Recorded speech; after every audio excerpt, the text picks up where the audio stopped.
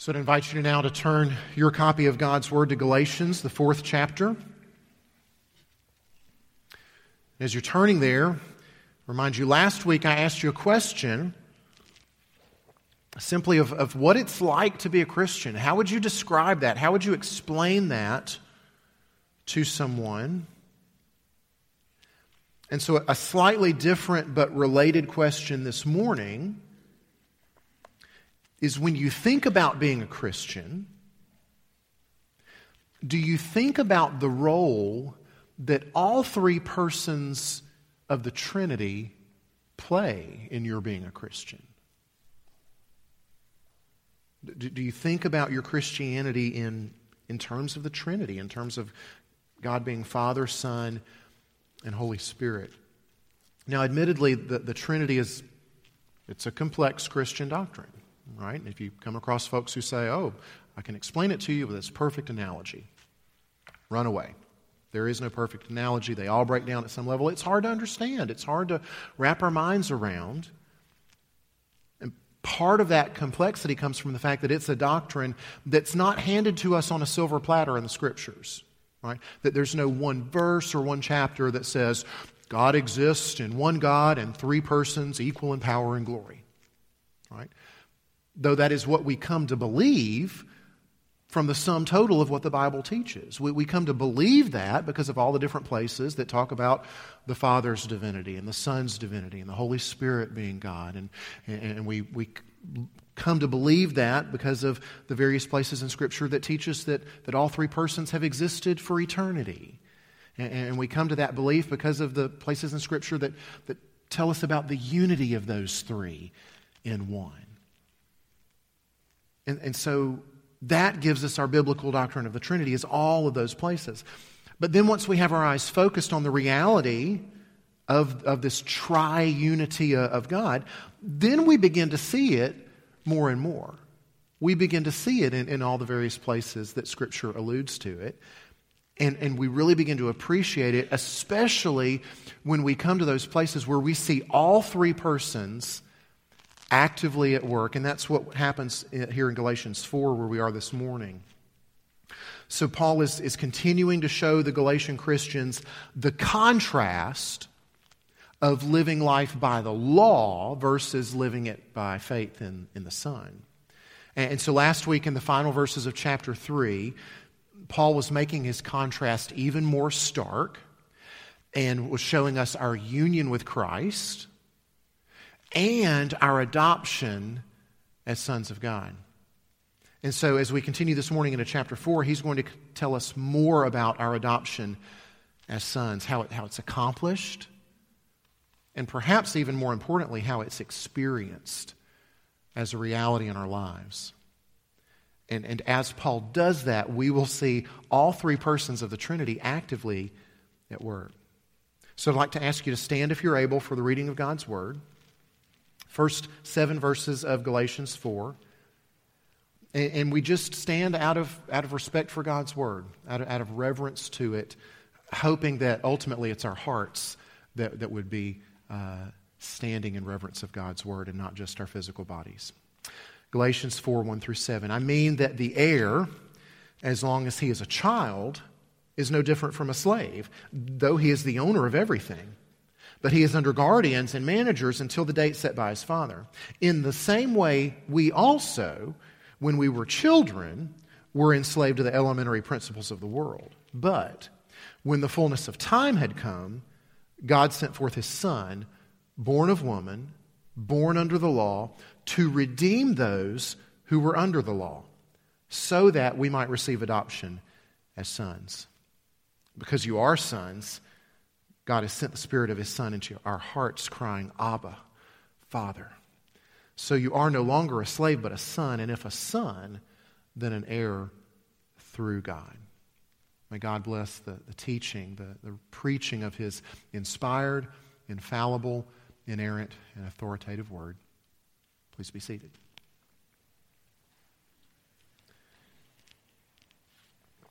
So as we look at these verses, we do see all three persons of the Trinity here at work in our salvation. There's an outline in your worship folder to help you follow along. But specifically, these will be the three things that we see from these verses. We'll see the Father's promise. We'll see the Son's accomplishment. And we'll see the Spirit's assurance. So let's start with the Father's promise. These verses begin with an analogy, an illustration of a child who is promised an inheritance. So look in verses 1 and 2. I mean that the heir, as long as he is a child, is no different from a slave, though he is the owner of everything, but he's under guardians and managers until the date set by his father. So imagine a family where the eldest son knows that one day he's going to inherit the father's estate. Perhaps even imagine that the father has died while that eldest son is still a child. Now, you're not going to turn a bunch of property and money over to a 10-year-old, because that wouldn't be very wise. All right? Not smart at all. You wait until he comes of age, until he matures, until hopefully he's developed some responsibility. And until that time, he's under the control and the supervision of others. Guardians, managers, people who control not only the future property, but the heir himself. And tells the heir where to go and when to go there and what to do and when to do it. That's why Paul says he's really no different from a slave, in the essence that he doesn't have any freedom, he doesn't have any independence. For all practical purposes, the life of a child heir to an estate is no different from the servants on that estate. But one day, things will drastically change because, in fact, he will own it all. He will possess it all one day. It's been promised to him. It just hasn't yet been experienced by him. Promised, but not yet in his possession. Now, why does Paul use this analogy? Why does he explain this? Well, we see in verse 3 because it relates. Right? Verse 3 says, in the same way we. Okay? So what's the connection here? How are we supposed to understand our Christian existence, our Christian experience, in the same way of this child heir who hasn't come into possession of it yet? All right, so here's the connection. The analogy he uses is of a promise that had not yet been realized.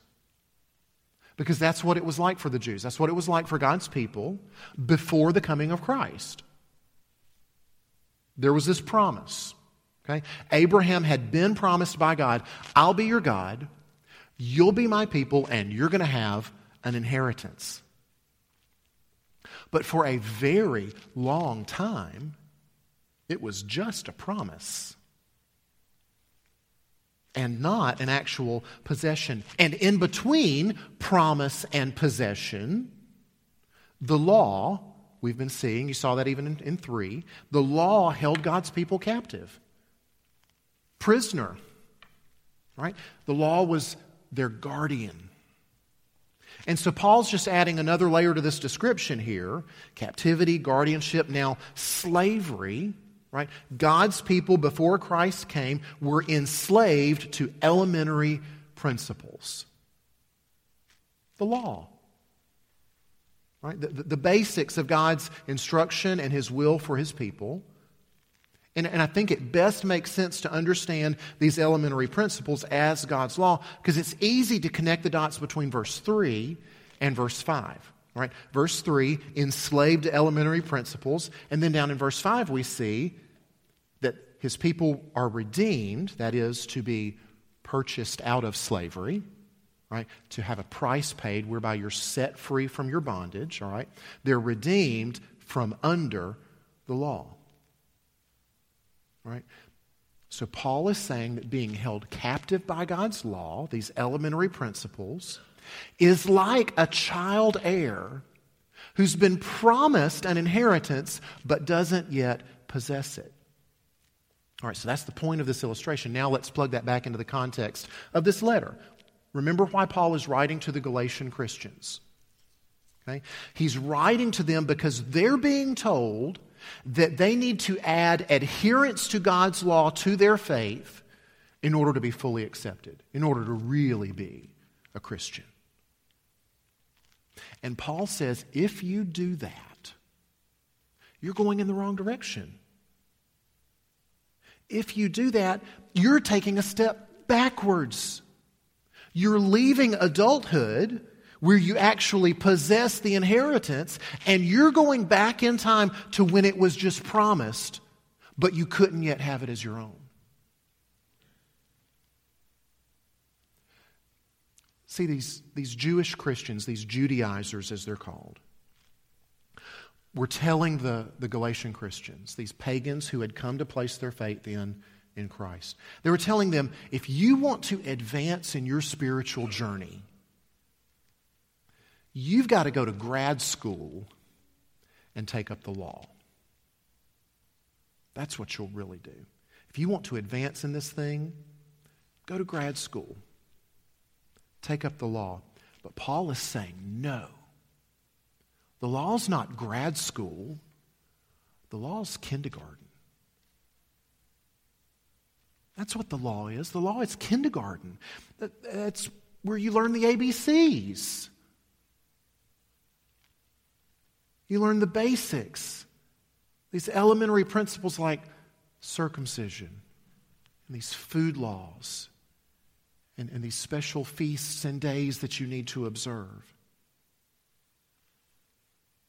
But see, Jesus was the perfect fulfillment of all those things. Those were just a shadow showing us in advance of what Jesus would do, and he did it. He completed it perfectly. And because Jesus was the perfect fulfillment of all those things, all that you and I need, all the Galatians needed, was faith in Christ for having done those. All right, so let's recap just a bit on this first point. The Father has promised an inheritance. And in His wisdom, He's put the children who will receive that promised inheritance under guardians and managers until they're ready to inherit it. All right? So this brings us to verse 4 and to point 2. This brings us to what Jesus will do to accomplish, to cause us to realize all that the Father has promised. So verse 4, but when the fullness of time had come, God sent forth a Son. So, a wise father appoints a time when the son will be ready to receive the promised inheritance. So it is with our Father, right? The time being fulfilled, right? That's a phrase, that's a concept that's mentioned several times in Scripture, right? Mark records it in the first chapter of his gospel, the very first words of Jesus when he begins his earthly ministry. You remember what he says? He says, the time is fulfilled and the kingdom is at hand. Right? First words out of his mouth as he begins his ministry. Bunches of folks have written about the appropriateness of the timing of when Christ came. Okay? Lots of interesting things that can be said about it, how culture was at just the right point. Right?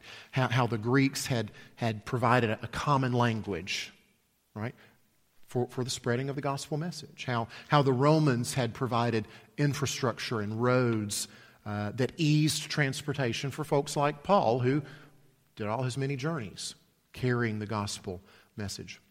And so those are all interesting to read, and I think those are pertinent. But the most important thing, I think, of the time being ready, the time being fulfilled at just the right time, is that people were ready to be released from bondage. People were ready for yearning for, longing for freedom. Think about the Jews who had toiled under God's law for 1,300 years and had failed fantastically. And for the last 400 of those years had lived in silence, not hearing anything from God. It's not just God's people. Think about the pagan Gentiles too. Growing tired of their pantheon of powerless and capricious gods, little g gods, that could not be satisfied. And you never knew when they were. The time was right for a Redeemer to come. The people were ready. And that's exactly what happened. The people were ready to be set free, and God sent His Son to set people free, to verse 5, to redeem them. Literally, to pay the price for our freedom. Now, in other parts in Galatians, we've already seen and discussed at length some of the specifics of what Jesus did, right, to do this, right? So chapter 1, verse 4, He gave Himself for our sins to deliver us. Right, so there's a self-sacrifice, a self-giving. Chapter 3, verse 13, right? Christ redeemed us. There's that same exact word, redeemed. He redeemed us from the curse of the law by becoming a curse for us, right? Because cursed is everyone who hangs on a tree. The Old Testament scriptures had prophesied. Right? So these verses in chapter 4 aren't so much about what the Son did as they are about how He was uniquely qualified to be the one to do it. You see that? Tons of things here in verse 3. Not in verse 3, in verse 4, sorry. 3 super important things about our Redeemer, about what qualified Him to do this. Because not any ordinary person could do what Jesus did. It took the fact, verse 4, that He was sent by God. Right? Now, what's important about that?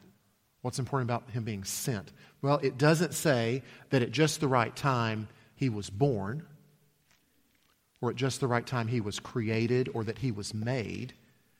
It says He was sent. Right? He already existed. Eternally, with the Father, in heaven. He Himself was divine. He is God, God the Son, equal to the Father in glory and might, and the Son had to be divine to be our Redeemer.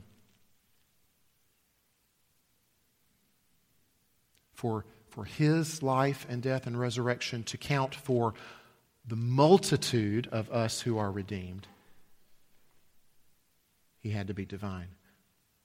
But He also had to be human. If He was to die the death that humans deserve to die, He had to be human, and so He was born of woman. Human and divine, one person in two natures. But it wasn't just to any woman that He was born. He was born to a Jewish woman. He was born under the law. He was born with the obligation of keeping the law. As a good Jewish boy who would grow up to be not just a good Jewish man, but perfect, righteous.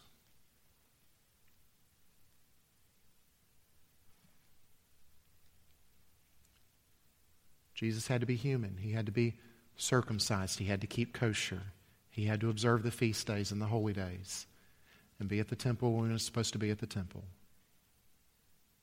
He did it all perfectly. And so the Son is uniquely qualified to redeem us. Divine, human, righteous. But redeeming us is just half of what Paul shows us here that He did. That's just half of what the Son accomplished. Right? So look at verse 5. He redeems us in order that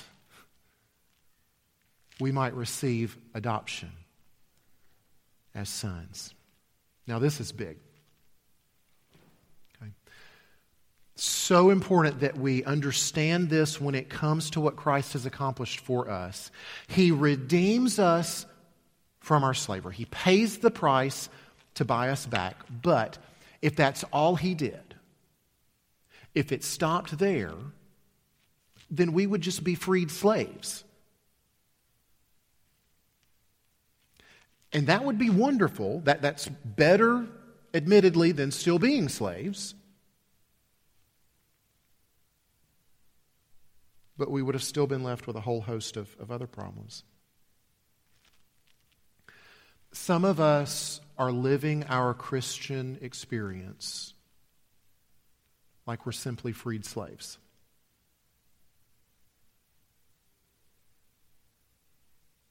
We say, we're not slaves anymore. Whew, glad that's over with. Now I better get out there and bust it.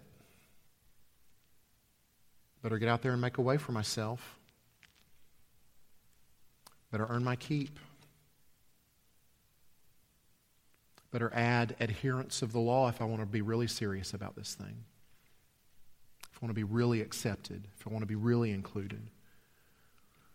But Paul doesn't say that Christ redeemed us so we could get out there and make a way for ourselves.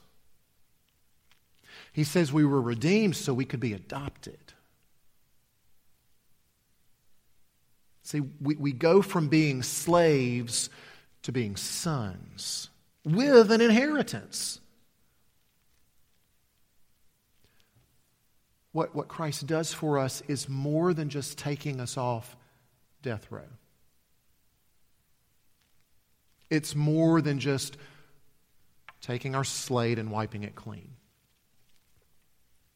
It is both of those things, but it is so much more. Right? Our slates have been wiped clean, but they've also had the righteousness of Christ written on them. It's not a blank slate that we're responsible to fill. It's been filled. And all of His righteous acts have been written on our slate as if we had done them. We have been taken off death row, but we've also been welcomed and seated at the table.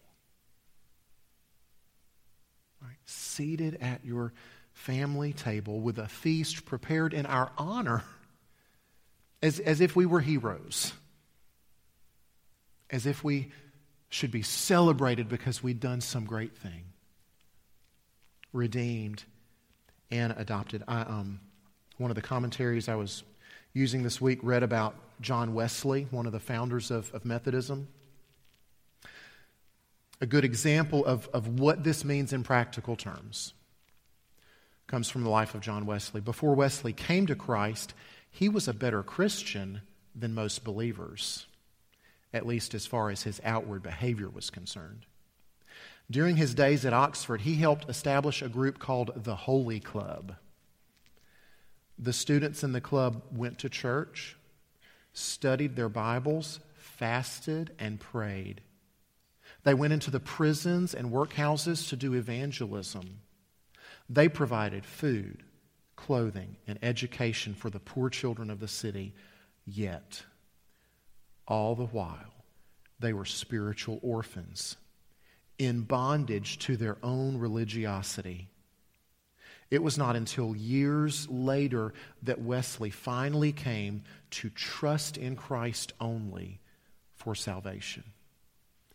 As he looked back on everything he had done for God before he came to Christ, he wrote, "I had even then the faith of a servant, though not that of a son."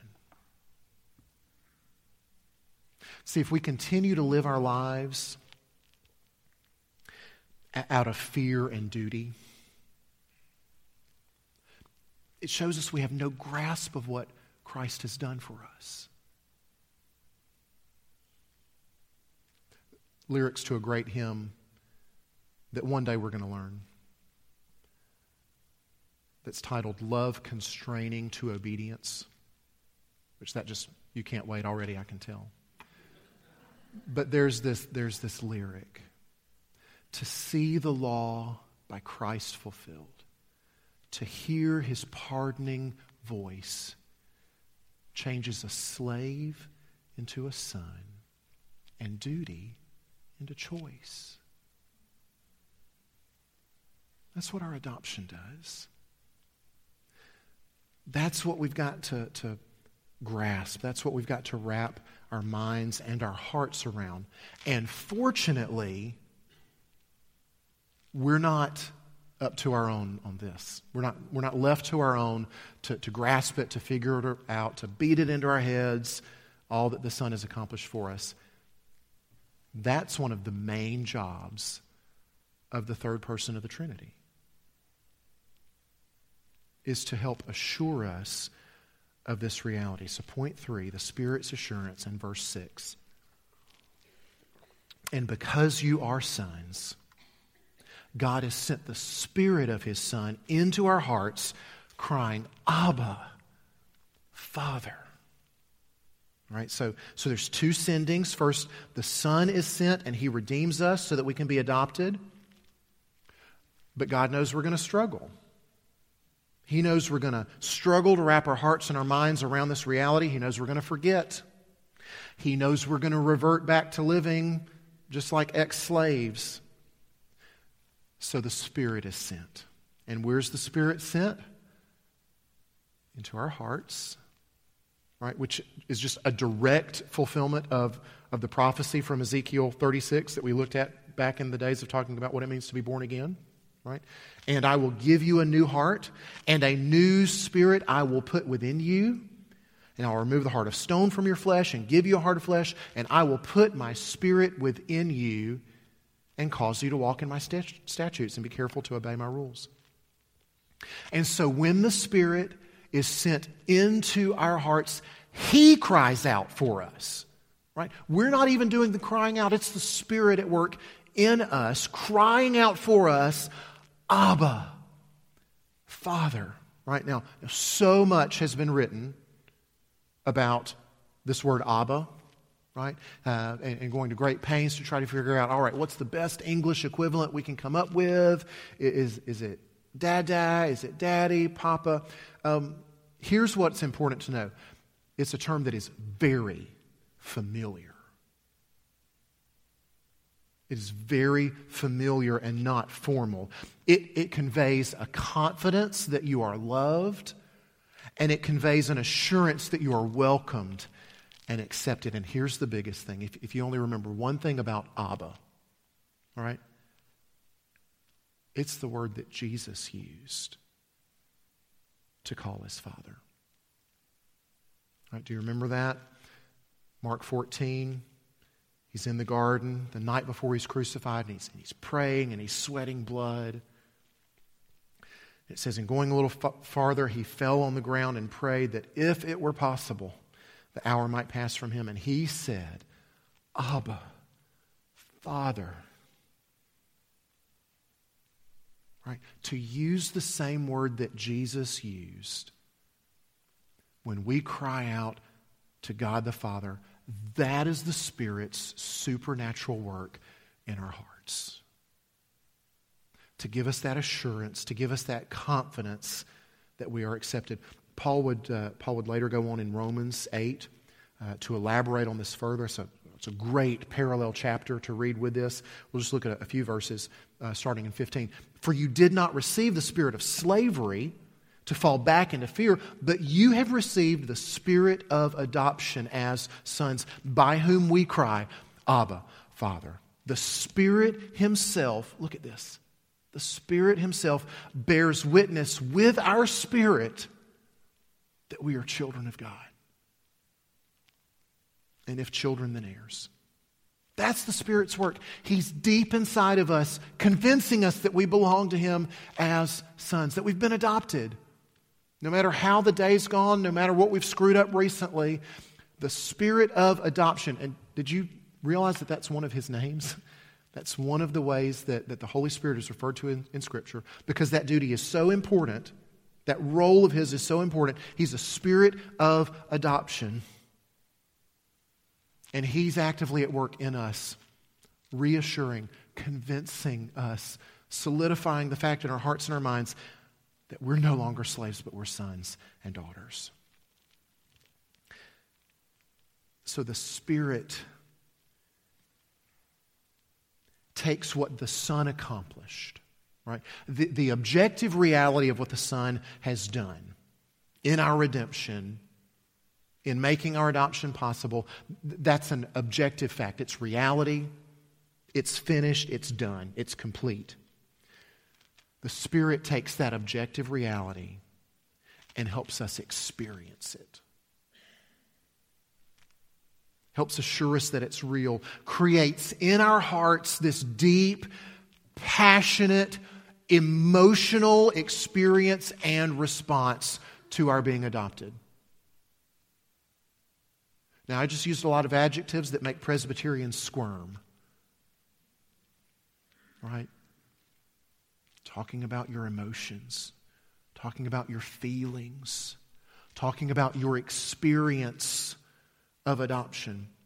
We're much more comfortable with putting all our eggs in the intellectual and the theological and the doctrinal basket, right? Memorizing the facts of what Christ has accomplished for us. But the Spirit says no.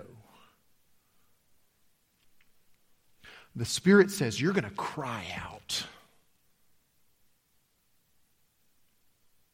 You're going to cry out, Abba. You're going to cry out, Father. And see, we need both. We need the objective facts about what the Son has done and accomplished and completed for us.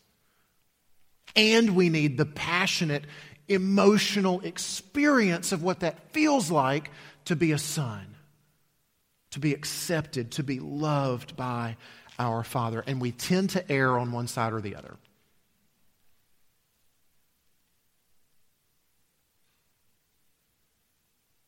For some of us, our redemption, our adoption are just intellectual facts. And we could state them easily for you. This is what he did. This is how he atoned for sins. It was a vicarious atonement. It was a penal substitutionary atonement. Right? And rattle it off. That's John Wesley. Right? He knew all the facts. He was relating all the facts to people as he evangelized. And I'm sure he led people to the Lord, even though he wasn't yet a son.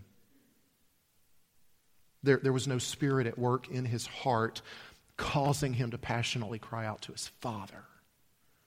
All right? But we can also err on the side of experience. Right? Always and only looking for that which gives us the warm, fuzzy, tingly sensation. Right? Just going from one experience to another, and that's all that we're looking for, and that's all that we're placing our confidence in, is the quality of our experience, of how we feel. Right? And that's dangerous. We can't place our confidence solely in that, because some days we just don't feel like children of God. Our feelings come and flow. Our emotions fluctuate. And so some of us never come to grips with the facts of what Jesus did, and we never come to the place where we place our trust in the facts of what Jesus did. No, see, we must know of our desperate need to be redeemed from slavery. We must know of the uniquely qualified Redeemer who accomplished that. We must know how he became a curse for us, taking our punishment, giving to us his righteousness. We need to know those truths so that we can place our undivided trust in the person of those truths. And when we do, the Spirit will flood our hearts and will give us the experience. He will give us the joyful and elated experience of being adopted daughters and sons and crying out to our Abba Father. And so may the Father and may the Son and may the Spirit of adoption be praised for this glorious salvation. Let's pray. O triune God, Father, Son, and Spirit, we praise you.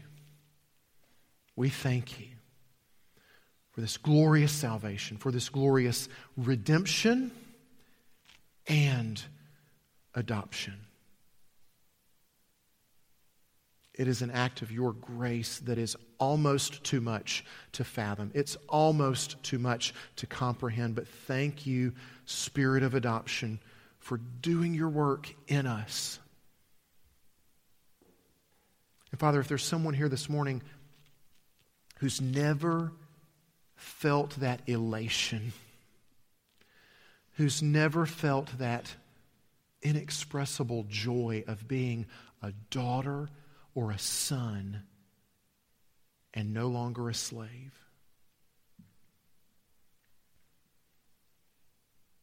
then Lord, would you bring to them the reality of the gospel, that they might place their faith in what Christ the Son has accomplished, so that the Spirit of adoption might flood their hearts